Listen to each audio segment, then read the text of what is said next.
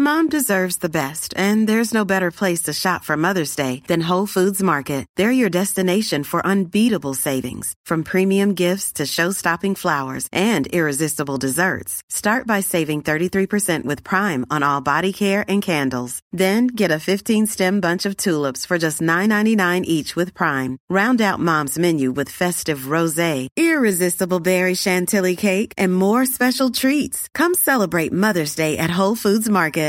Ready to pop the question? The jewelers at BlueNile.com have got sparkle down to a science with beautiful lab-grown diamonds worthy of your most brilliant moments. Their lab-grown diamonds are independently graded and guaranteed identical to natural diamonds, and they're ready to ship to your door. Go to BlueNile.com and use promo code LISTEN to get $50 off your purchase of $500 or more. That's code LISTEN at BlueNile.com for $50 off. BlueNile.com, code LISTEN. I'm Sandra, and I'm just the professional your small business was looking for. But you didn't hire me because you didn't use LinkedIn Jobs. LinkedIn has professionals you can't find anywhere else, including those who aren't actively looking for a new job, but might be open to the perfect role, like me. In a given month, over 70% of LinkedIn users don't visit other leading job sites. So if you're not looking on LinkedIn, you'll miss out on great candidates like Sandra. Start hiring professionals like a professional. Post your free job on linkedin.com/people today. You are listening to Missed Apex Podcast. We live F1.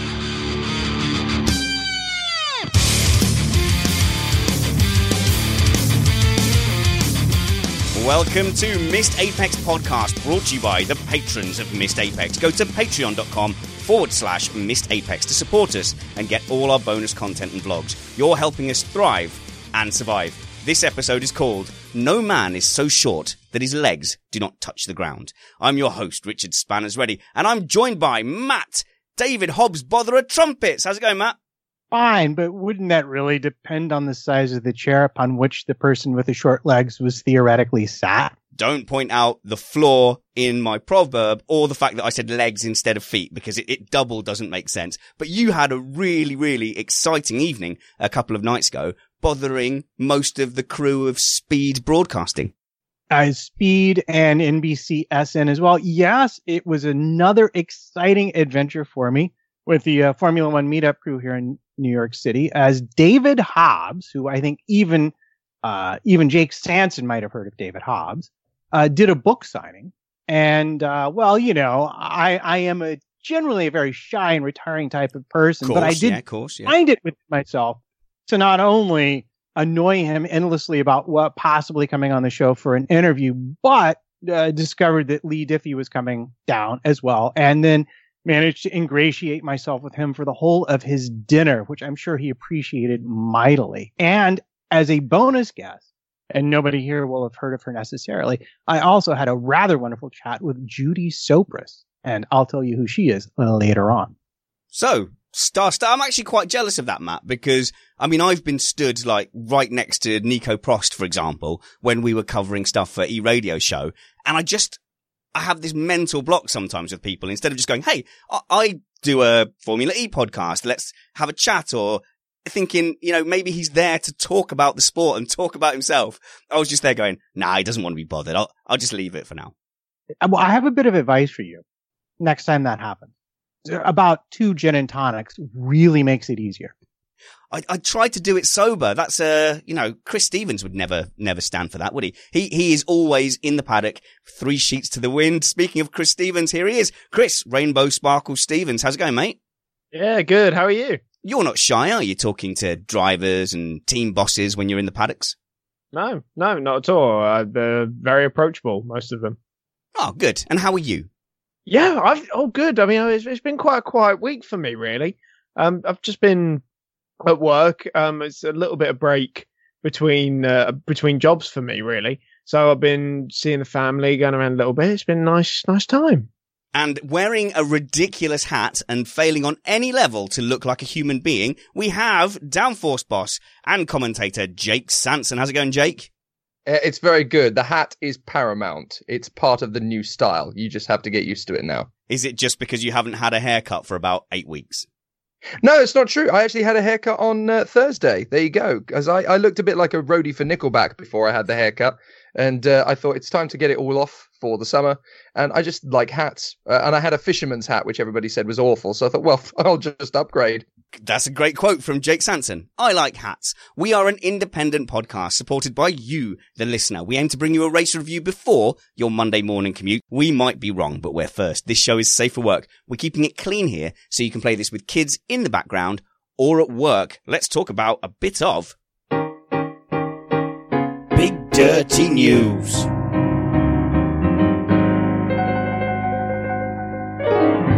All right. I think the news this week has not only been the Monaco Grand Prix that we've already done a race review for.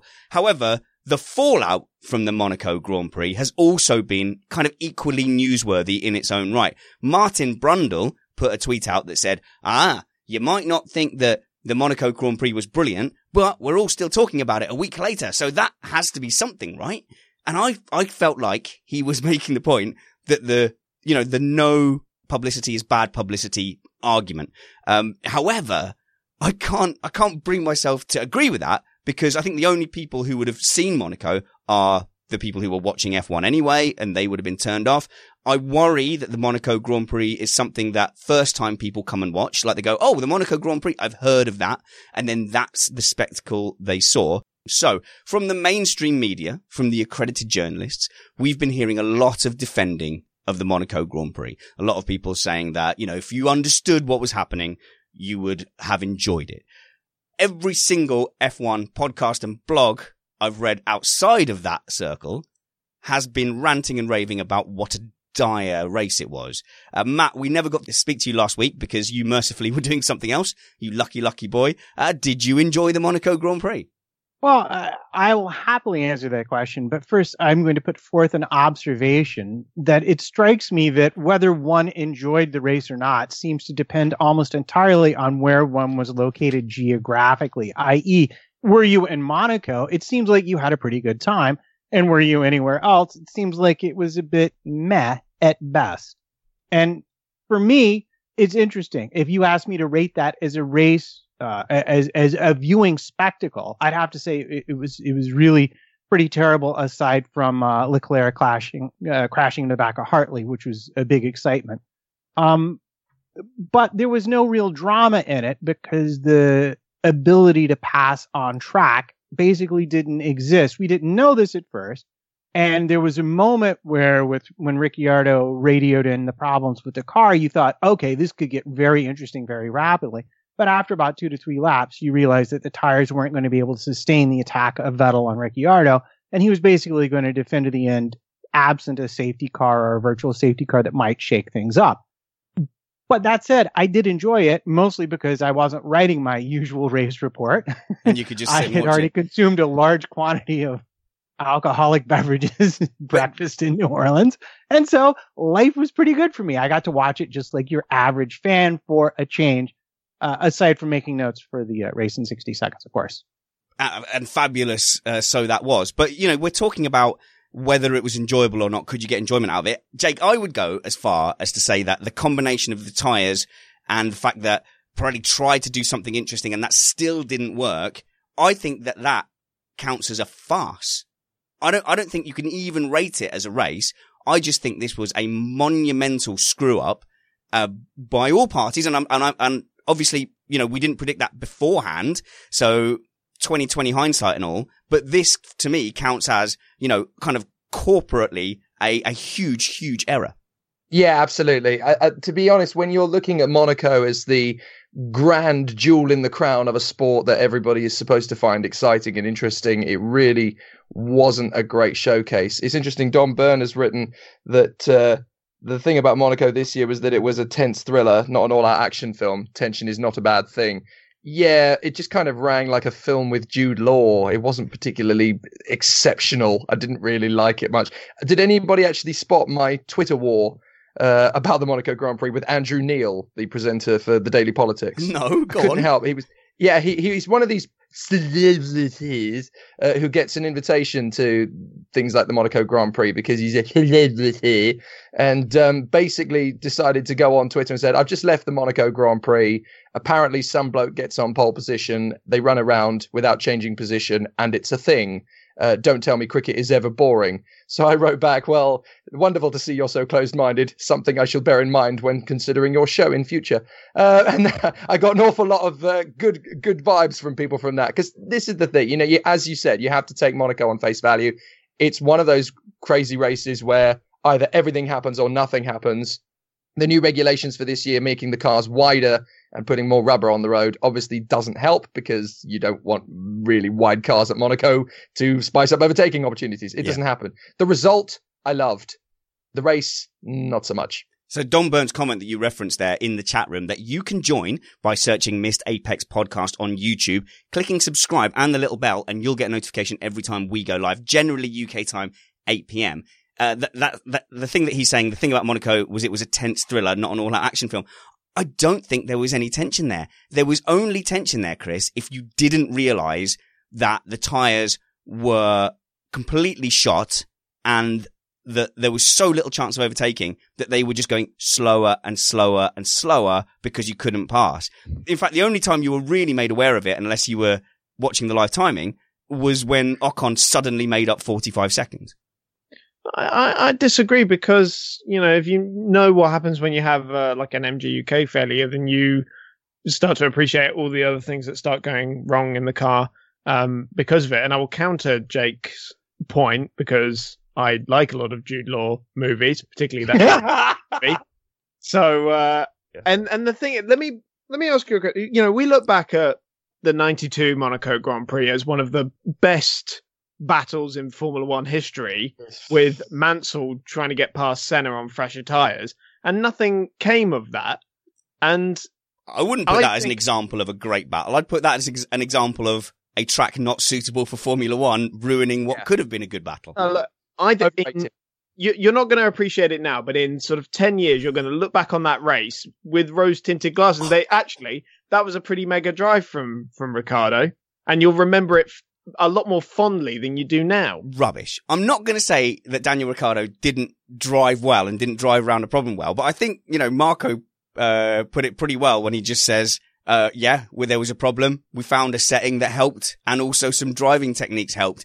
And that was that. It wasn't, he didn't do anything impossible. The fact that he can have that problem and still hold people off proves the point me and Jake are making. It doesn't disprove it. Anywhere else on the Formula One calendar, and he's toast. Trumpets. Yeah, I was going to say, I think the thing with Monaco is that it would be a brilliant half-hour highlights package for free-to-air TV. I think you could cut that together and make it must-see TV, even a race like this, because there was enough that did happen. But for the full 90 minutes, again, it's the realization that the whole race was incredibly slow because of Ricciardo's problem. And then we didn't get to see the usual degradation of the tires, people not being able to keep them in the window because the basic pace at the front was so slow. And the whole weekend was compounded because a lot of the runners that you would have expected to be more competitive basically weren't. And when I say more competitive, obviously we're really talking about Ferrari here, who have not quite sorted out their new aerodynamic package. See, that's the thing though, is that, you know, it's when it's a tense race, I really enjoy those. You know, I do think it is just something you'll look back on and really appreciate. I mean, what would have been the alternative if Monaco was, you know, an easy track to pass on? Vettel would have gone past him, and you would have had the same procession. Instead, what we got was a sterling defensive drive in what was a massively broken car. See, Monaco it's never done all out racing, but it always provides a story. All right, Chris, I'm going to stop you there because there was no defensive drive. Literally any car in any state would have been able to hold off Sebastian Vettel, who wasn't attacking. There was no racing in the top five.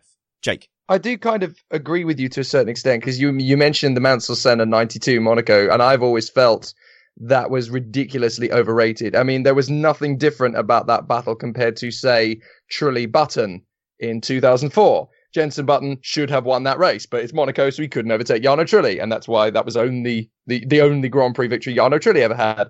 And it's very similar, actually, to Ricciardo Vettel in 2018. Okay, Ricciardo had a problem. So did Senna. His tyres were shot.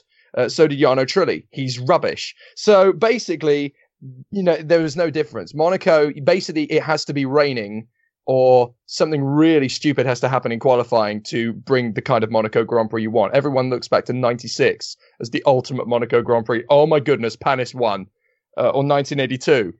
Monaco Grand Prix. Oh my goodness, Patrese won despite spinning off. Was the Panis one where only 4 people finished?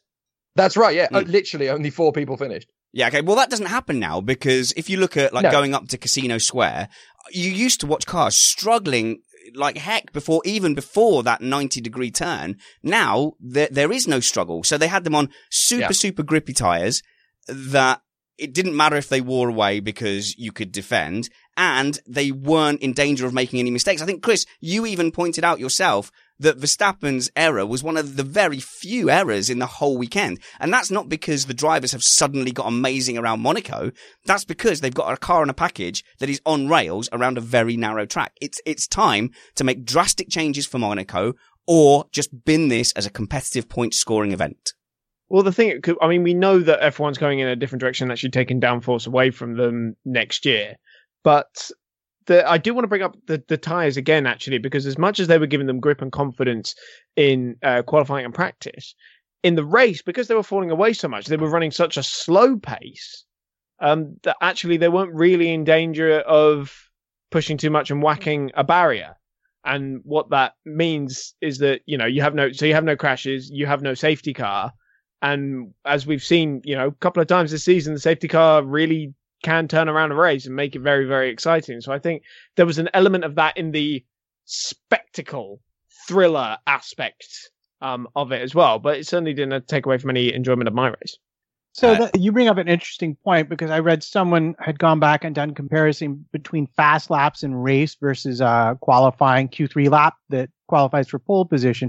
And the gap now between the fast lap in the race and the and qualifying in terms of percentages is much, much wider. And that's really all down to the new fuel limits and fuel flow regulations, which we might be getting rid of as we enter the brave new era of Liberty's version of Formula One. But you're correct in that the slower speeds put the drivers well within a margin where they're not likely to make a mistake, and even the mistakes they make will be much more recoverable. They're not as close to the edge of their abilities as they were in previous eras of regulation. Yeah, absolutely agree. So just like Monaco, I don't think we're going to be able to compete with each other on this argument or overtake each other. So I think that is going to sit where it is. However, Daniel Ricciardo has now put himself solidly in third place. Does anybody think he's a title contender? Yes, absolutely yes. I don't know. I have not seen enough evidence of a consistent challenge from Red Bull to consider them a title challenger just yet. I know I said on the race review, I was quite adamant about them not being contenders.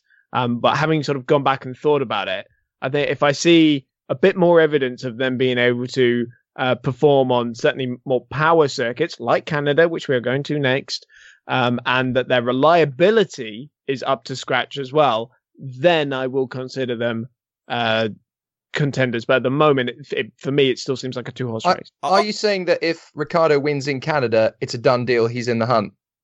Yes. Yeah. And I agree that I think that would be the case. However, I think it's a bit unlikely. I think Matt can shed some light on the Renault update.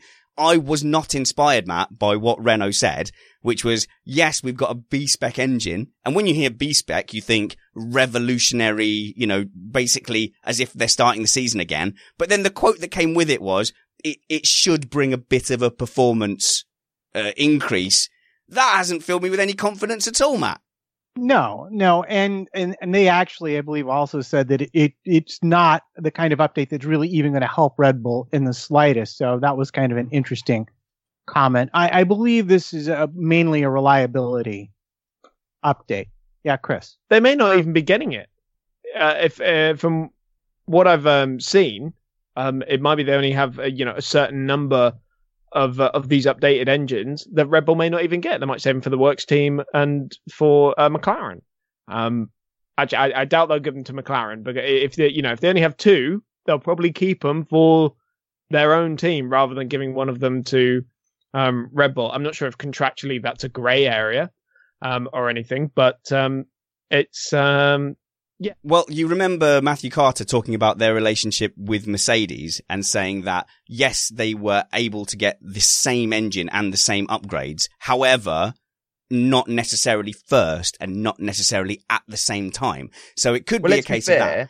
It's an unhappy marriage at the moment between Red Bull and Renault, and also between McLaren and Renault. And you do get the feeling that Renault don't actually have an incentive to help either of their customer teams at the moment. Well, no, it's unlikely that they're going to help Red Bull anyway, because Red Bull have spent the last 6 weeks mouthing off about how awful Renault are. So why on earth would that incentivize Renault to give them any benefit at all? I mean, they don't even call their engines Renault for a start. McLaren does. So it makes sense if you're going to give it to a customer, why don't you give it to a customer who's actually endorsing your brand? Red Bull names their engines Tag Heuer, who were, as far as I can remember, tell time rather than make a car go forwards. So I would personally, if it was me and I was Renault, I would not see any incentivization, especially considering they're talking to Honda for next year anyway. I wouldn't give Red Bull the update. Why should I? Quick comment from the chat room who's calling me up and saying that Ricciardo is solidly third because he's only 4 points ahead of Bottas. All right, let's be pretty clear here. Valtteri Bottas is not going to win a world championship with Lewis Hamilton at his teammate at Mercedes. Lewis Hamilton is the number one driver at Mercedes and will be treated as such. Valtteri Bottas is there to support him and do as well as he can and keep picking up contracts. And that is the position he is currently in his career. Matt and Chris, you're both trying to get in. Chris, quickly. I think the points thing, there's an asterisk next to it because Bottas should have won at least one race by now. And it's by cruel luck that he hasn't. Yeah, but it does. What I'm saying is that Bottas isn't in the title hunt.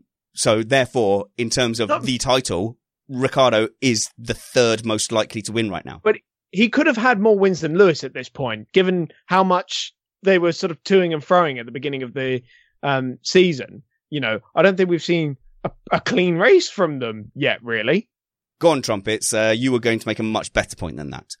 Well, actually, I was going to make a funny quip about the Renault engines regarding Jake's point, but I will not do that now. Instead, what I'll point out is that I think Chris's argument fundamentally is that Mercedes still has to be considered to have a better points haul percentage chance over the remaining races than Red Bull due to the nature of their design. Red Bull will have specific opportunities at specific tracks where they will be more competitive than Mercedes. But those are not very many tracks in relationship to the total number of races left. What do we have to expect then in Canada? Because we're talking about Daniel Ricciardo winning in Canada. Okay, first of all, he's got Max Verstappen to deal with, who I don't believe has number 2 status and isn't going to help him. However, they are at a slight advantage at this track compared to others. Yes, it's a power track, but you also need a lot of traction, and they have the downforce to give you that traction. Jake, I think you might be on mute, buddy. Now that's a cogent point. Oh, yes. Very good point. I have to say my own personal opinion about the Canadian Grand Prix is going to be that it will be won by a Finn. Now, whether that's going to be Bottas or Raikkonen is still a little bit up in the air at the moment. But I have this idea that Vettel and Hamilton will have the initial pace and something spicy will happen between them. I just have it. It's that point in the year where they haven't really done anything majorly naughty yet in their rivalry. I think it's coming. It's brewing again. It kind of happens at some point between the two most likely title contenders about this point in the season. I have a feeling something might kick off in the Canadian Grand Prix, not based on anything that's happened so far this year, just basic timing in the championship battle. If it's going to happen, it's going to happen here. And I think the only people that are really going to be able to respond to it are Valtteri Bottas or Kimi Raikkonen. And I have a feeling it might go the way of Raikkonen. I think he could win his first win of the season. Okay, firstly, you're nuts. Raikkonen's not winning anything. He will get a mysterious strategy call or some kind of mechanical failure. Raikkonen's not winning. Raikkonen's not winning this year. Get over it, Kimi fans. In the chat room, I know. And it does seem a bit ridiculous just how much bad luck he appears to be having. I mean, he's making Rubens Barrichello look like an absolute perfectionist. It's not bad luck at all. Ferrari will happily use him in strategy situations as a guinea pig. So quite often they will leave him out just in case there can be 1 lap or 2 laps where he can hold up Lewis Hamilton or Daniel Ricciardo. So there is not a mindset at Ferrari to give Kimi Räikkönen a win. It's only points. So Kimi fans, I'm sorry. Kimi Räikkönen, it doesn't matter how well he's driving. He's not picking up any wins this season. What was the other one? Bottas what was that the other point we were making with the Finn? Right, hang on. In the chat room, they're saying they are backing Lewis Hamilton to win this, given his record. Chris, just how many Canadian Grand Prix has Lewis Hamilton won? Oh God, 4, I think. I think it's 5. 6, and he's been on pole 6 times. Vettel has won. Ricciardo has won once. Yeah, there you go. I didn't realize we were skipping to the Canadian Grand Prix preview, but there you go. It's short odds on Lewis, isn't it, to win? You'd have to say, unless something goes spectacularly wrong for him. 2008. Well, yeah, exactly. It's that's where the easy money will be. I am interested to see how the Hypersoft performs, because apparently it'll be a bit more in the window. I know I'm getting more into the preview than you probably want me to at this point. To be honest, we've really kind of gone into the preview enough now to ask Trumpets to explain to us what is going on with the tyres for the Canadian Grand Prix, and then we'll cover a bit of news later on in our chat. Good Lord. All right. Well, and here, and I had the question, somebody had mentioned that there's no way Verstappen was the number 2 driver at Red Bull. And I have to say, yeah, based on his current record, he's probably the number 3 driver at Red Bull, because I believe if you traded his record for Kvyat's when Kvyat was in the car, you'd actually probably have to pick Danny based just on statistics this year. He's having a horrible season. But as far as tires go, we have a divergence between Ferrari and Mercedes, with 5 for the Mercedes of the Hypersoft versus 8 for Ferrari, and Red Bull as well have gone for 8. So what we basically see is that Mercedes has taken extra ultra softs, and all the other teams that they're competing with have taken extra Hypersofts, which, to be honest, isn't a huge surprise, because Mercedes generally favors the harder compound tire. And a reminder that relative to the tires we saw last year, these are both a step or 2 steps softer. So it'll be interesting. Canada's not a super high degradation track, and not a super high grip or stress or downforce track. It's actually really bad on the brakes. If you recall, that's the part of the car that's going to take the most pounding. And will be interesting to see how they make use of their tires through practice. But usually the way it works out is they show up with more or less the same sets of tires at the race. I'll be surprised if it's any different this time around. Oh God, I passed out. Chris, do you have any comment on that? Tires, there are some. The chat room is equally as split as we are about tire talk. No, I like the fact that you brought up, the fact that it isn't really considered a high degradation circuit. But then when you look back at the history of it, it always tends to be whoever makes the extra stop ends up doing a bit better. I mean, when Lewis took the win in 2012 was a prime example. And this was the race back in 2010 that inspired the sort of high degradation multi-stop producing tires for Pirelli, and when they were asked to do it. So I think we could see quite a divergent strategy brewing up here, and especially with the Hypersoft again, which supposedly will work quite a bit better than it did in Monaco. And there were some teams that were really struggling to just even get it in the window because it was frankly a little bit too soft for them. So, very, very different circuit, might work completely differently. So what do we think is going to happen, Matt? Like, let me break it down, because I'll admit I did kind of phase out while you were talking. Are we having people qualifying on the Hypersoft? A couple of teams maybe trying to get into doing Q2 with a slightly harder tyre? Or are we just going to see Hypersoft for 5 or 6 laps like we used to a few years back with the softest compound, and then, another 2 stints worth of a harder tyre? Right. So I don't have, unfortunately, one of the things I did not look up is the number of stops last year, but usually it's either a 1 or a 2 stop race, if I'm remembering correctly. So you might look to see Mercedes qualify for the race on the Hypersoft for pole position, but try and run the Ultrasoft to get into Q3. And then you might see them running an Ultra Super one stop versus a Hyper Ultra 2-stop for Ferrari or Red Bull, or most likely, depending upon how the places pan out, you'll see a combination of those strategies, and whoever has the least to lose will probably run the most split and interesting strategy. The undercut is usually a good toss here, and that could make things more interesting for the people trying to run longer. Oh, goodness gracious. I look forward to a time where the strategy isn't so dependent on tyres. And as much as I don't like it, it is integral to how the race is going to go. So, for example, you're saying undercut is going to be handy, but that's not what we've seen all season. What we've seen so far this season is the guys going for the undercut come out on tyres, can't warm them up, and actually the guys who stay out have got a chance to do a real fast in-lap and get out first and avoid the undercut. Well, it's circuit dependent. And it's also tire dependent. So if you misjudge how much of the tires your opponent has used up, then yeah, the undercut can be a poor choice. But in general, if the tires are being run to their point where they're degrading and people are losing lap times, a fresh Ultrasoft will be faster, significantly so, than a used Hypersoft. So that's why the undercut works, assuming you get within a second and a half or so of the person you're chasing. Good. Let's do some predictions then. Jake Sanson, lay me out your top three, your podium for the Canadian Grand Prix.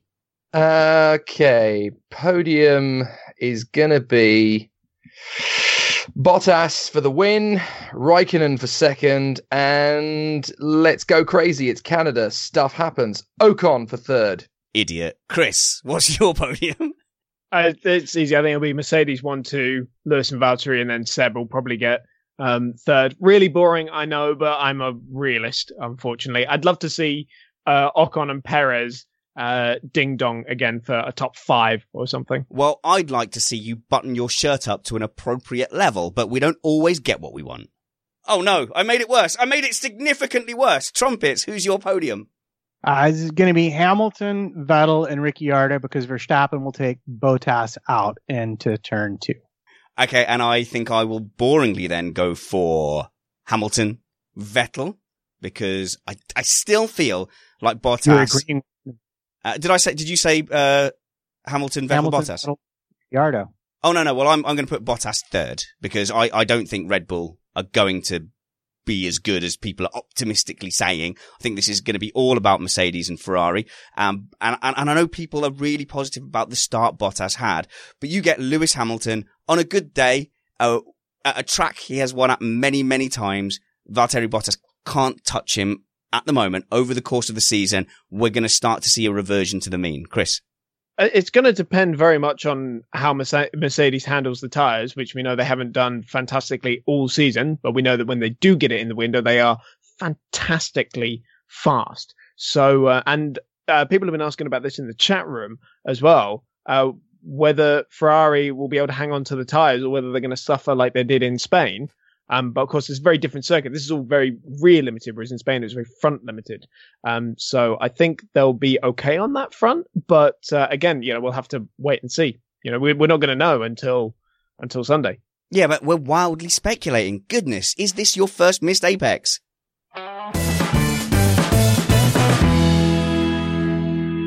We're going to get into a little bit of news as well. But firstly, let's catch up with our panel. Jake Sanson, semi-regular contributor here on Missed Apex podcast. The last time I saw you was in real life, in the flesh. We touched in real life. And I have to say, as part of a joint commentary team, there was a lot more gyrating than I felt was entirely necessary in a commentary booth.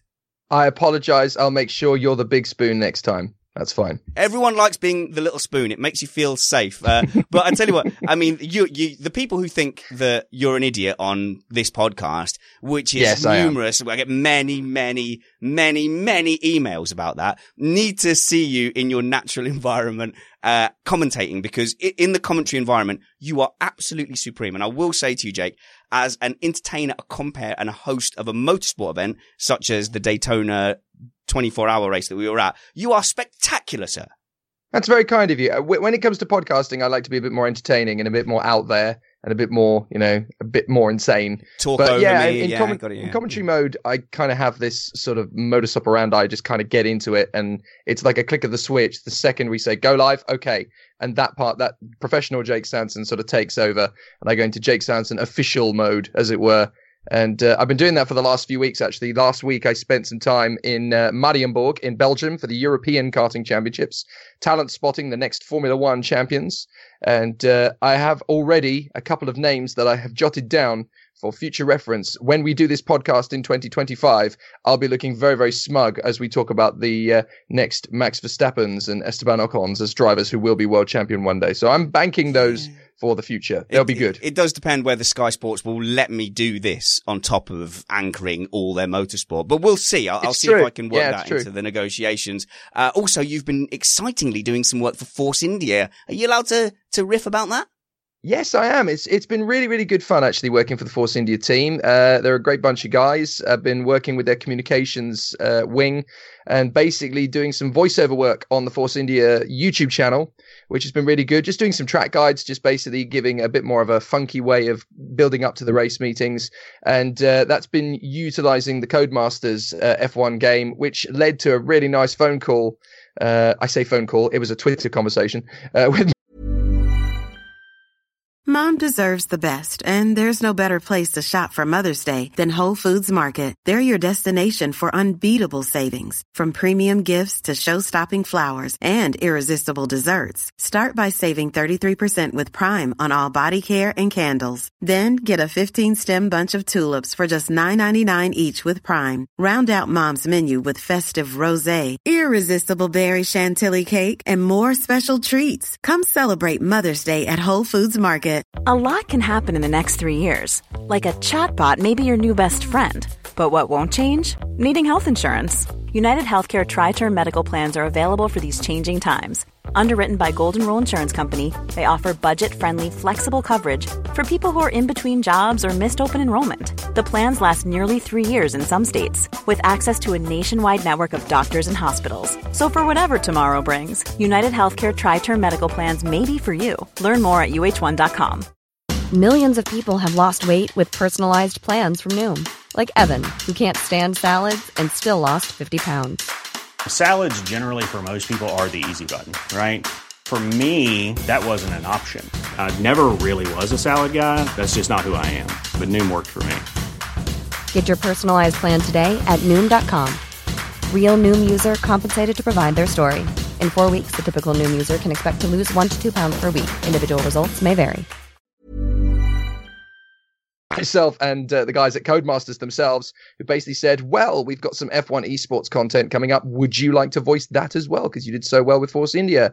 So yeah, I've been doing some bits and pieces with Codemasters, and the F1 esports preview video, for those who are very much into the F1 YouTube channel, might have seen that and gone, wait a minute, how the hell did the fat bloke from Missed Apex get onto the F1 YouTube channel? I don't know either. Okay, I don't know either, but that's what's happening. So there's a few things that are knocking on the door of the pipeline for 2019, 2020 as a result of doing that. But I'm very grateful to Force India for the opportunity. It is the modern social media equivalent of being a T-boy in a Formula One team, but I genuinely wouldn't have thought that was possible 6-7 years ago when I was jumping up and down on my sofa watching Formula One, to actually be working for a Formula One team. It's a great privilege. If you're going to follow Jake, follow him on Twitter. If you do Instagram or Facebook, there's a lot of pictures of him and they can be quite disturbing. But on Twitter, you are at Jake Sanson? Yes, on Twitter I am at Jake Sanson. On Instagram I am at Jake Sanson Official. Good. Thank you very much, Jake Sanson. And speaking of Instagram, Missed Apex also has an Instagram account because some of the younger, more dynamic members of our crew have set that up. At the moment, I think it's mainly cat pictures, but do follow that. And I've been kind of getting into it. So I have also converted my personal Instagram account into a Spanners Ready Instagram account. So I don't quite know what I'm doing there yet, but I'm kind of coming around to the potential of it. So follow me, Spanners Ready on Instagram. I don't really know how else to say that. Matt? Yeah, the chat room has a question about the coverage of the race next week. Yes. And it seemed like a good time to address that. Yes. So we will be covering the Canadian Grand Prix on the Monday because it's very late on Sunday, the race. Also, I will be driving back from a commentary gig myself. So I'll be watching the start of the race, on my phone in a lay-by somewhere. So it's not ideal to then come in and try and do a podcast, which we won't finish until 1:00 in the morning. And then I've got work the next day. So what we're going to go for is 9 p.m. for the live stream on Monday night. So apologies for that. I think for some of the other later races in your part of the world, Matt, we will try and do the recordings straight away after the race. Matt, where can people find you and catch up with your stuff? You can, of course, find me at MattPT55 on the Twitters. And you can always look for my stuff at summers.co.uk. SummersF1.co.uk. Of course, yes. Remember? Yes. That's where my race reports and my qualifying reports do eventually show up when I bother to write them. And we'll catch up with Chris towards the end of the show. But for now, we still have some more Big Dirty News.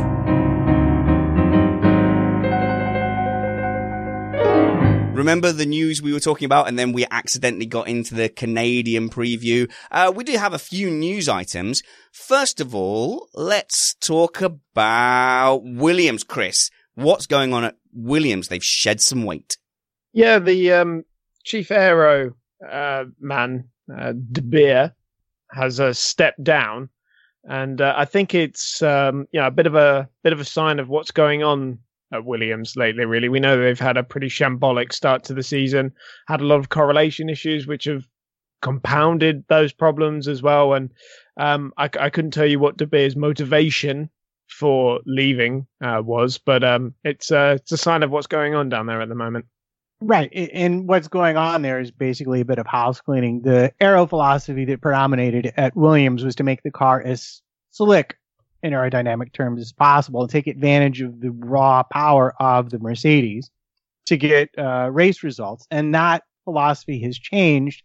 But unfortunately, the car itself didn't really work out the way they had planned. And so I think we're seeing the inevitable result of failure rolling downhill till it finds someone who can be blamed for it. And whether he stepped down because he's tired of dealing with it, or whether he stepped down because they want to bring somebody else in, or whether he stepped down because someone had to take the blame for it. I'm not really sure, politically speaking, how that all came about. But I am curious to see how the new folks get on with solving the enigma of the riddle of the puzzle of the aero of the Williams. So drivers aside for the second, is it as simple as they came into the hybrid era with a big advantage with the power, and then when they've had to switch to actually having a good aero package, they just haven't had the inventory of manpower to do this? Well, when the rules first came out, Williams got the jump on everyone, and what was probably, not a fantastic car, but it was better than what everyone else, a lot of other people were producing at the time. And then as the others have been catching up and doing things properly, they've just found themselves slipping further and further back. Look, let's be honest. One of the team's biggest issues is they have two racing drivers who are not good with a car development. They're just not. Lance Stroll clearly doesn't want to be there. He looks more and more awkward every time I see him on camera. It looks like he'd rather be a bank manager at the moment. Sergei Sorokin genuinely doesn't know what he's had for breakfast by the time he gets into a racing car. He's that clueless. It's insane. We've got four drivers sitting on the sidelines who could do a better job with their eyes shut. Robert Kubica, Pascal Wehrlein. I'm also going to make a shout out for Oliver Rowland and even Paul di Resta. I genuinely think if you put any combination of those two drivers into the car, they would be gaining at least half a second a lap in development by this point. Lance Stroll cannot develop a racing car. Sergei Sorokin is a rookie and doesn't really know what he's doing anyway. it's the confounding element of a racing team is that you need two drivers who can drive a project forward. If you've got a car deficiency, they are two drivers who need to be able to push it forward. Neither of them have the ability to do that. They both need to be replaced. So there's two issues you've addressed there. One is the development, and they do have a development driver, but he's not in the car week after week after week in the form of Robert Kubica. So yes, you have to imagine that a more experienced driver would just naturally be able to help with the development. So you're saying they might have perhaps lost half a second of development. I still maintain that Lance Stroll is optimistically a second off the pace of the top drivers. Pessimistically, we could be talking about 2 seconds a lap. And yeah, I know the field spread is quite big, but that is what? A minute and a half over the course of a Grand Prix, Trumpets? Yeah, well, it's very interesting that everyone's beating up on Stroll because that's old hat. And I think we can safely conclude that he's always taken a lot of his development cues from his co-driver. But Mark Hughes had a very interesting column. I want to say it was Mark Hughes, but maybe it was James Allen, but I believe it was Mark Hughes, on Sirotkin and his performance at the Monaco Grand Prix as being sort of a step forward and a step up and a clear demonstration that relative to Stroll, he actually might know what he's talking about. And I tend to agree. Sirotkin has an engineering background. The scuttlebutt that we got when he was testing was that he had this ability. And I think the big difference between him and Kubica is that he just simply doesn't have as much experience at the Formula One level. And that's why we haven't really seen that differentiation happen. We could compare it to Leclerc, who suddenly figured out his driving style and all of a sudden started thrashing Ericsson, for a like example. Hannah Hassel in the chat room. He just whinges and expects everything to get fixed by the team. DeJoma says, sure, but it does say something about his ability to learn related things. And that is in response to Mark Green now saying, can Stroll really be that poor? I worry more for Williams than I already did if he is. Yes, I do think Stroll is that poor. Do you remember, Chris, at the beginning of the season, we said, what does Sirotkin have to do against Stroll? And the answer is he has to comprehensively pound him, because if Massa at the end of his flagging powers was beating Stroll easily and out-qualifying him massively, a rookie has to come in and absolutely destroy Stroll. It's not enough just to beat him. He's got to destroy him. Yeah, I mean, I would throw in the argument that the state of the car doesn't make the direct driver comparison all that easy, but yeah, Sirotkin has, been able to come in and at the very earliest match Lance, and we saw in Monaco a great performance from him there right up until the team kind of threw it away a little bit. But we've got to remember this is a long-term project for Williams. They've taken the money now. It's all going into the development pot, and it's going to be, driving that car forward a little bit, bit by bit. The only trouble is that, where's that money going into? Is that going into developing the 2021 car, or is it going to be slowly developing this car for the next couple of years, only for a big regulation change to come up and spoil all their work? Yeah, well, and it's important when we're talking about Sirotkin. It's not just his performance in Formula One. We can go back to his Formula 2 and his GP, his performances in the other ranks, and he gets great feedback from the technical people on the teams, and they all will agree that he made a big difference in the performance of their teams and cars. And you can look at him compared to other drivers and see that. So Sirotkin, I'm willing to give a pass to. I think he's doing the job that he's been hired to do. Stroll is their number one problem right now in terms of driver development. Well, yeah, it's a difficult problem that Williams have, because ultimately they went for young youth and money over substance. I mean, why is Martini pulling the plug on their main commercial package for 2019? Answer: Williams did not comply with their request to have a driver on the team over the age of 25. That is absolutely and totally the main factor. They've got Lance Stroll, who's 18. They've got Sirotkin, who's 20. You need a commercial package driver who is over 25. That's why they wanted Kubica in the seat. It's not rocket science. They are losing ground, and they are losing their commercial image based on the fact that they can't even comply with what their chief sponsor wanted them to do. And to be honest, they have basically, as Felipe Massa said a couple of weeks ago, they have basically shot themselves in the foot by going for all of the money over none of the ability. And this is the thing, I don't know how much they care about the goodwill of the F1 fan community, but it is seeping away. And I think even people who were giving Stroll the benefit of the doubt last season, the number of those people is less and less this season. Yeah, one of the things that's interesting about Williams is, I don't know if you saw the movie that they did about Williams and, their struggles in 2015, 2016 compared to where they had been a couple of years before. That movie was really well painted in the beginning because they took you to Monaco 2016 or 17, I think it was. And they basically said, they talked to the fans. Well, Williams, we kind of want them to move further up. We want them to do better. And they're just not really making it. I can't find a single person I speak to now who's like, what do you think of Williams? They just said, well, they've lost it.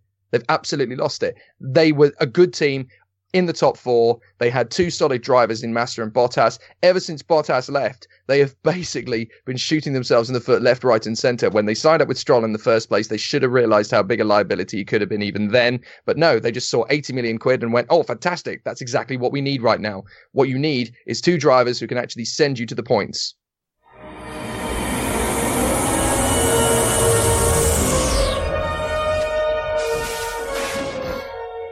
Would you take this opportunity to consider supporting Missed Apex podcast on Patreon? If you go to patreon.com/Missed Apex, you have the opportunity there to give us a small monthly micropayment for a show that you're getting free anyway. Why on earth would anyone do that? Well, you could just do it out the kindness of your heart to show us support. But in addition, we are trying to provide some extra content. Matt is doing some predictive blogs to show you tactically what to look for in the race going forward.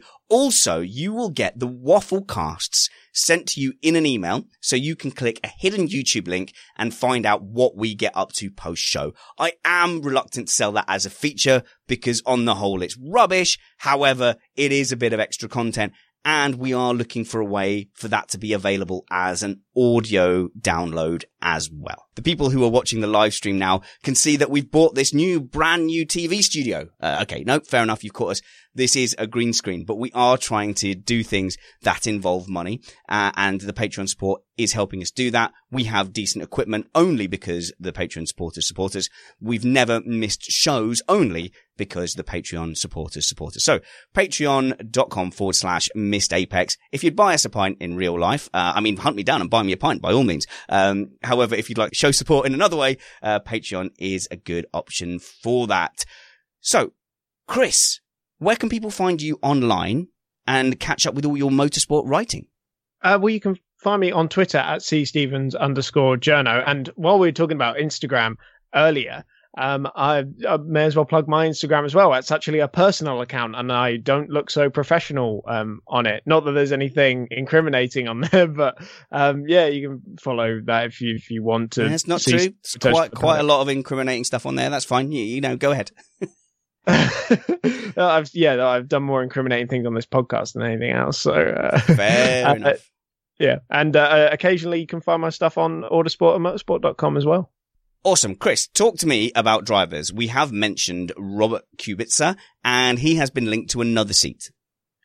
Yeah, I don't necessarily buy this one, and it's not necessarily one that I can really get on board with, but apparently the rumor is that Kubica will go to Toro Rosso and replace Brendan Hartley, which I don't necessarily. I don't subscribe to this one. I mean, I know that Hartley's been struggling a little bit compared to Pierre Gasly, although I think if you actually look at his ability, he's a very capable driver and has made a couple of errors along the way, but it's not he hasn't even done a full F1 season yet.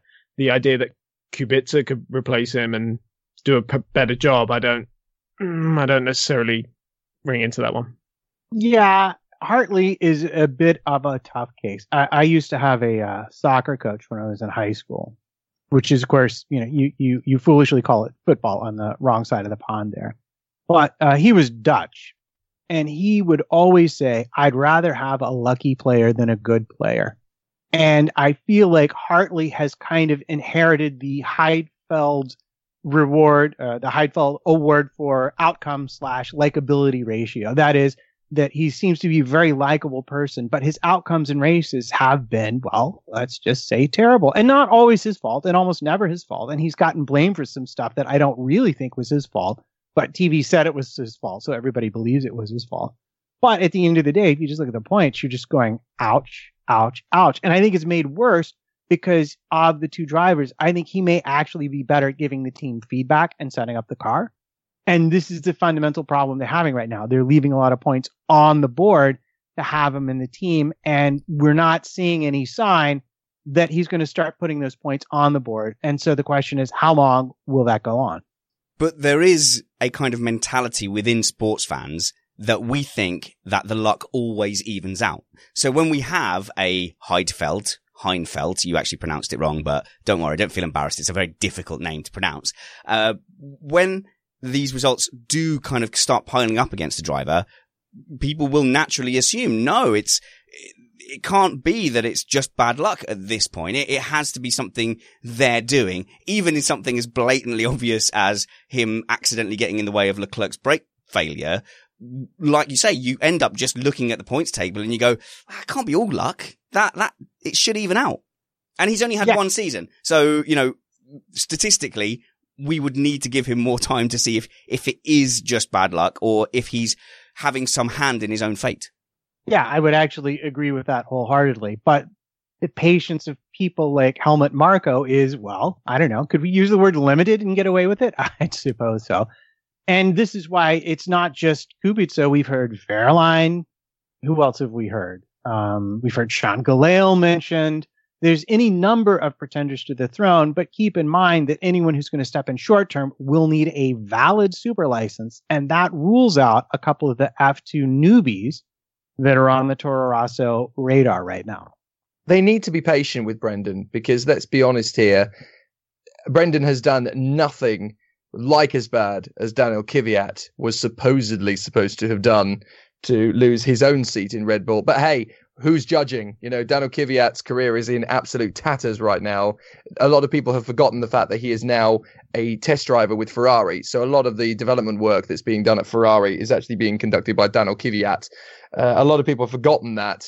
And, he's not doing anything wrong with Ferrari. In fact, he's doing them an awful lot of good right now because he's got the youth, the mentality, the composure. He's probably going to be racing at Le Mans for them next year, from what I hear. So, this is a problem that Red Bull have basically backed themselves into because they needed to hire Brendan Hartley because he was a safe pair of hands. None of the Red Bull juniors, not one of them, is ready to step up into that Formula One seat alongside Pierre Gasly. Not one of them. So they've backed themselves into a major corner. And I don't think you can replace him with anybody who's good enough to fit into that mold, except perhaps Robert Kubica. But even those rumours, I think, are still a massive rumour mill because I'm not entirely sure Kubica is actually going to enjoy life at Toro Rosso. I know it's the kind of, he's desperate to get into any race seat possible, but I don't really think it's going to happen. I just don't see it happening. They want a Japanese driver though, but as I understand it, to get their super license, they need to finish a lot higher than they currently are. Yeah, I mean, they have a couple of drivers in GP2 at the moment, but let's be honest, I don't really think either of them is ready. Yeah, well, I said it earlier in the program. Take a look at Kvyat's last stint at Red Bull from the start of the season till now, when they ditched him. And compare that to Verstappen and tell me who did a better job. I just like, it's astonishing to me how differently these drivers are being treated when, you begin to see the politics behind it when you take a more careful look, I would say. The treatment of Daniel Kvyat to me screams of he was in the wrong nightclub with the wrong person's daughter. That is obviously wild speculation. But when you looked at how he was being treated compared to what was going on track, you think, no. He has seriously upset someone. Sparkles, you were trying to get in there, buddy. Yeah, I don't think Red Bull actually have a junior driver in F2 at the moment. The top one they have is Dan Ticktum in Euro F3. I know they've got Sean Gelael in F2, but he's not actually a Red Bull junior. He may be testing the Toro Rosso every now and then, but he's not actually a Red Bull driver. And it's basically this whole lack of juniors at the moment, this stock gap they've got at the moment that's put Hartley in this position in the first place. All right then. Well, speaking of Ferrari being horrible cheats, boo Ferrari. I'm completely neutral on this podcast. We're completely neutral. But Matt, tell us how Ferrari are definitely massive cheats and always have been. Emails to matttrumpets@gmail.com. Well, you know how it is with parts. You know how it is with flex. Well, it turns out that a certain team, I believe based out of Milton Keynes, so don't quote me on that, has been taking a careful look at the DRS slot. Red Bull. In Ferrari, at Ferrari, while it's open, and they have concluded that it is opening more than the regulated 6.5 centimeters, and that is supposed to be permitted. And a complaint has not been filed. Charlie Whiting may indeed be looking at it.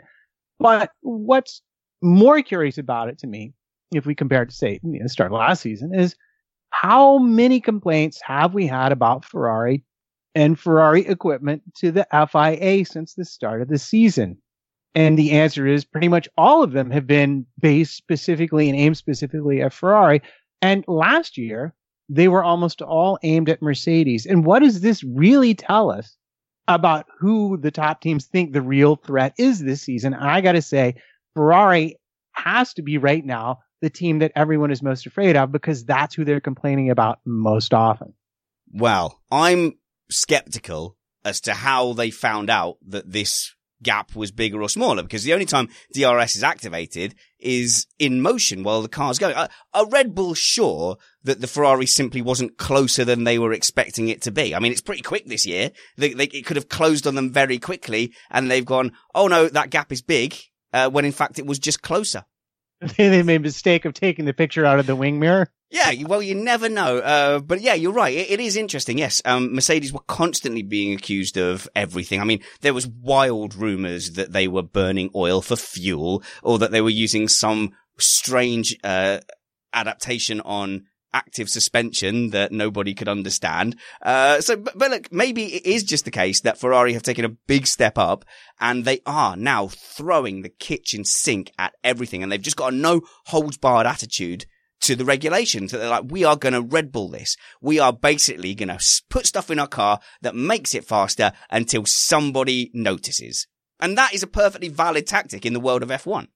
It is a long and somewhat dishonorable tradition within the sport. Yes. Jake. I have to say I'm quite impressed with Kedarnath Iyer's point. He says, I can only say that James Allison is ratting the team he is competing against. When he was in Ferrari, it was all complaints against Mercedes. Now he's switched teams. The finger is pointed at Ferrari. This is an age-old story. You've only got to look at 2007 Spygate. It's just lunacy. This just keeps happening every sort of 5 years or so. And it just seems as though everybody's taking a cheap shot at the moment. The fact of the matter is, and I hate to have a cynical hat on, your hat is terrible. So much cheating that happens in Formula One. It's absolutely untrue. I wish I could say it wasn't the case, but there has been so much cheating within Formula One in the last 20 years. A lot of it has gone completely unnoticed. I already know of a few teams that were blatantly breaking rules, that people, if I dropped them on this bombshell, not only would they never work in Formula One again, but you would all stare at me and go, surely not. They are not cheats. And it's just one of those things that happens. It's just quite funny that we're in a period where there are only 3 teams who can win races, and they're just taking pot shots at each other to see if anything sticks, basically. Okay, look, I don't want to show myself to be a bad parent in any way here, but when my kids have really, truly tested my patience in the past, I have been known to simply pick them up and put them outside. Now, I'm not a monster. It's a patio door, so I could see them. I could see they were safe, but it sent a clear message. I would walk over to them and I would say, look, you've been warned. I've told you several times that the things you were doing were not acceptable. And instead of losing my temper, I've just picked them up and I've walked outside. I've opened the door and then I've just placed them outside. I've then closed the door, so they are left in no doubt that what they're doing is unacceptable. In Formula One, I'm feeling it. I've been there. Exactly. But in Formula One, Matt, when they break the rules, we just say, okay, don't do that anymore. But that's not a punishment. Saying don't do that anymore isn't a punishment. So I put to you that the punishment system that the FIA put into practice, which is simply saying don't do that anymore now that we've seen it, encourages people to hide engineering inventions that are outside of the rules. Because when they are found out, the consequences are very low. Okay, so let's take 2 examples. And you tell me which team you would put outside your patio door. Example one, my front wing purposefully is built to stall at high speeds, and I have a special tool to turn it on and off so the FIA can't catch it. And that tool is disguised. The tool also works to adjust the wing angle. Okay, so it's a good question. Would I put them outside or would I not? That completely depends on, am I trying to encourage that kind of innovation and it's a cat and mouse game? Is that part of the sport, hunter and prey? Or do I go, oh, how dare you? I can't believe I spent so long on those regulations and you blatantly have flouted them. To be clear, that's completely not allowed under the regulations, but they did it anyway and got away with it probably for at least 2 seasons. Would you put them outside the patio door? Well, personally, for me, if I was running the sport and you had people that had blatantly, in the spirit of the rules, and that is something that is a grey area, had done something. So in this case, it's movable aero, isn't it? So they've basically put in movable aero. Movable aero is not allowed, and you've gotten away with having movable aero for a long period of time. So for me, yes, I would put them outside the patio door, financial fine or a championship points fine. But the FIA don't do that, which clearly sends the message, fool us if you can. Yeah, I would agree. The other one was my favorite was there was a technical directive about not letting fuel build up on the other side of, was it fuel rail? Whatever. Basically, they used flexible tubing so they could have extra little bits of fuel to use. This was 2014, early in the hybrid era, wasn't it? And it was Red Bull who were basically letting the fuel build up on the other side of the fuel flow meter. So when the engine needed it, i.e. when you put your foot on the pedal, there was more on the other side of the fuel flow meter because it wasn't just a pipe's worth of fuel. It was an expanded pipe's worth of fuel. Now, yeah, like the genius of that and the engineering skill of that is incredible. And what was their punishment for that, Matt? They lost only that race result, if I recall. Well, no, that was the tampered with fuel flow meter, which is a slightly different thing. Right, okay. This was multiple teams. Nobody lost anything, but Whiting basically said, as one often says to one's kids, cut it out. No more of that. Not allowed. You know, and I think subjectively speaking, the problem is the vast majority of what we think of as cheating is really just, well, you know, technically we built it to specifications, but if we build it exactly this way, then my DRS gap is now 7 centimeters instead of 6.5, and that gives me an advantage. Oh yeah, we were talking about DRS. Cheating? Well, not really cheating. And so they'll say, cut it out, and that'll be the end of it. Now, only rarely is it just flat out, we simply ignored the rule and done what we wanted to anyway because we knew you wouldn't catch us. See, I was about to just make the point of how many of the things you just said aren't actually breaking the rules, but finding loopholes in the rules, which is what every F1 team tries to do, and say, well, you haven't quite, clarified on this bit, so we'll do what we want to do, and until you say we can't do it, we're going to keep doing it, which is what, it's basically how the blown diffuser came about. Okay, so blown diffuser, a loophole, movable front wing that bends, that passes the actual scrutineering bit, but then does what you want it to in the race. Cheating. Is that fair? No, it's not. Tests. It's not breaking the rules. It's an interpretation of the rules. This is always going to happen in a technological regulations arms race, basically. If you give them a rule book and you give them an open playing field to design your own car, technical directors are always going to try and find a little bit of adaptation. It's never going to change. This is what happens in Formula One that you don't get with any of the other forms of motor racing. Not even in the World Endurance Championship do they take it to this level.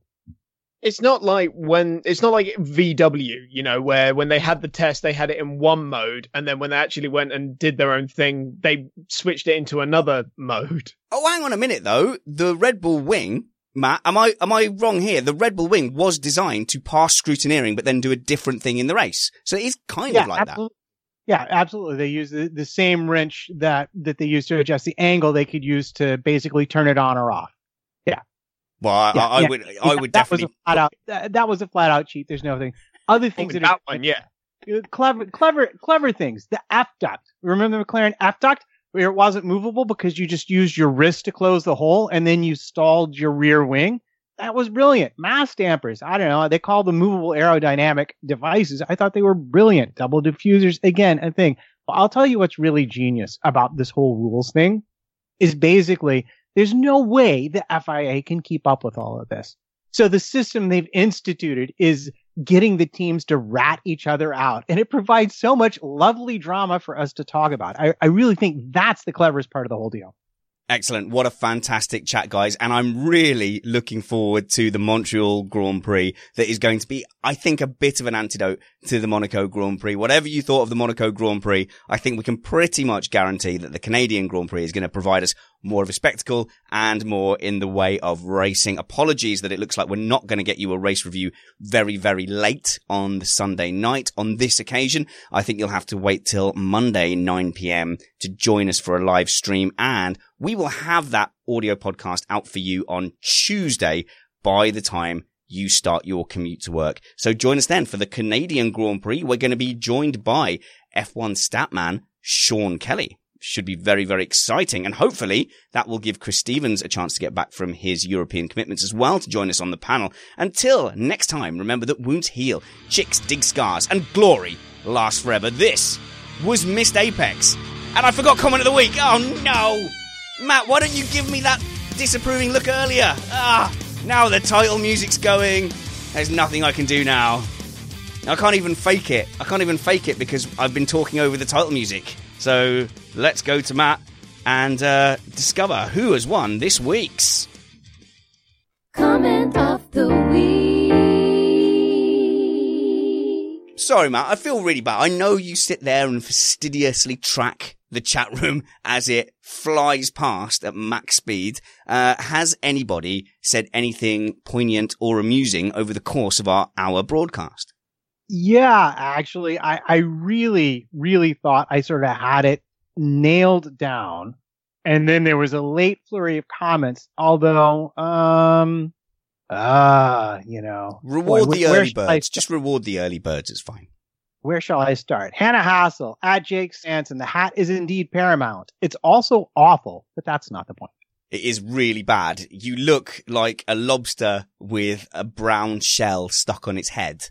You need to wear... I'm just going through my Goodfellas phase. Just let me do it gracefully. You need to wear sunscreen and get a haircut and not wear hats anymore. Yeah, okay, fair enough. Phil C. Anyone seen the rest of the Mighty Mighty Boss Tones? Or is it Jake? I don't have an answer for that. That's anywhere near as good as that retort. Evangelos. So, Monaco GP satisfaction is geo-locked then. Oh, I like that one. Yeah, no, that's pretty good. Yeah, so you have to be in the very specific principality to enjoy that race. Yes. Now, this next one was really pretty much my pick for a very long time. European tires are the Eurovision of F1. Eurovision's really good. What's he on about? Yeah. I voted for Hungary. There, I said it. Oh, this is an on and off kind of thing. I voted for Cyprus, by the way. Josh Covey says, can we just get our Ferrari team orders rant before it inevitably happens next weekend? And I think this may have to be the winner. European, De Beer stepped down for Williams in order to fix Chris Sparkle's shelf. Oh my God, no one can do that. It's mission impossible. Therefore, you are the winner of this week's Comment of the Week. I can't believe everyone has fallen for this over the last 2 years. The old, I've forgotten comment of the week skit. It was always meant to be a post-show thing. Always. And I will hear no more debate on the subject. No more. I've turned their faders down. Selling a little or a lot? Shopify helps you do your thing however you cha-ching. Shopify is the global commerce platform that helps you sell at every stage of your business. From the launch your online shop stage to the first real-life store stage, all the way to the did we just hit a million orders stage. Shopify's there to help you grow. Shopify helps you turn browsers into buyers with the internet's best converting checkout. 36% better on average compared to other leading commerce platforms. Because businesses that grow, grow with Shopify. Get a $1 per month trial period at shopify.com/work. Shopify.com/work. Mom deserves the best, and there's no better place to shop for Mother's Day than Whole Foods Market. They're your destination for unbeatable savings, from premium gifts to show-stopping flowers and irresistible desserts. Start by saving 33% with Prime on all body care and candles. Then get a 15-stem bunch of tulips for just $9.99 each with Prime. Round out Mom's menu with festive rosé, irresistible berry chantilly cake, and more special treats. Come celebrate Mother's Day at Whole Foods Market. Hey, it's Paige DeSorbo from Giggly Squad. High quality fashion without the price tag. Say hello to Quince. I'm snagging high-end essentials like cozy cashmere sweaters, sleek leather jackets, fine jewelry, and so much more. With Quince being 50 to 80% less than similar brands. And they partner with factories that prioritize safe, ethical, and responsible manufacturing. I love that. Luxury quality within reach. Go to quince.com/style to get free shipping and 365-day returns on your next order. Quince.com/style. Save big money and transform your home with new appliances now at Menards. We offer the lowest prices and the largest in-stock appliance selection. Ready to take home today. Check out top appliance brands, including KitchenAid, Maytag, Whirlpool, Amana, and Criterion. Upgrade your home and save big money on new appliances at Menards. Shop our entire selection of appliance options online today at Menards.com. Save big